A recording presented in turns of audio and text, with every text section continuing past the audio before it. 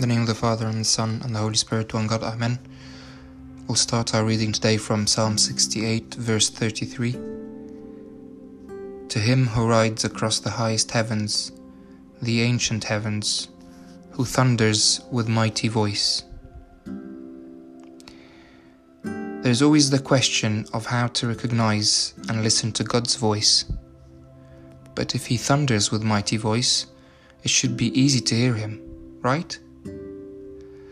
That is true to an extent, but there is also all the voices around us and in our head that cloud and sometimes drown God's voice. Maybe we're not used to God's voice, like young Samuel when he encountered God's voice for the first time and thought it was Eli the priest. Or maybe we are scared and distressed like Elijah when he ran away from Jezebel and confused God's voice with other things. God promises to speak to us, but we also need to listen. It is that important David wrote almost a whole psalm about the voice of God, which is Psalm 29. In verses 4 and 7 he says, "The voice of the Lord is powerful, the voice of the Lord is majestic, the voice of the Lord strikes with flashes of lightning." But how do we train ourselves to hear his voice?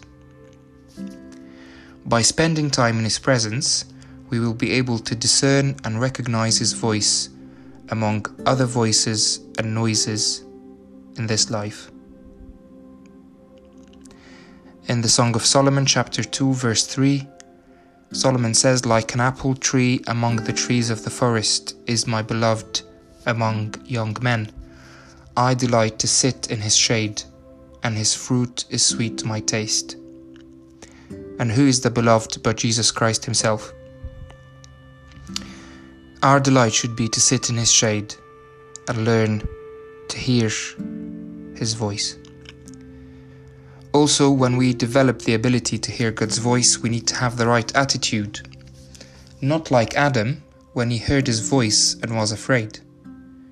In Genesis 3, verse 10, we read, "He answered, I heard you in the garden, and I was afraid because I was naked, so I hid."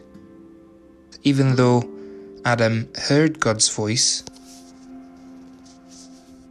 or heard God, but he was not able to respond in the right way. If we train ourselves and are open to God's voice, we will be like David. We will be men and women after God's heart. Let's read what David wrote of this. In Psalm 40, verses 6 to 8, "My ears you have opened.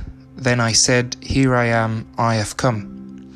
It is written about me in the scroll. I desire to do your will. My God, your law is within my heart." I hope that we all spend time with God and are able to recognize his voice.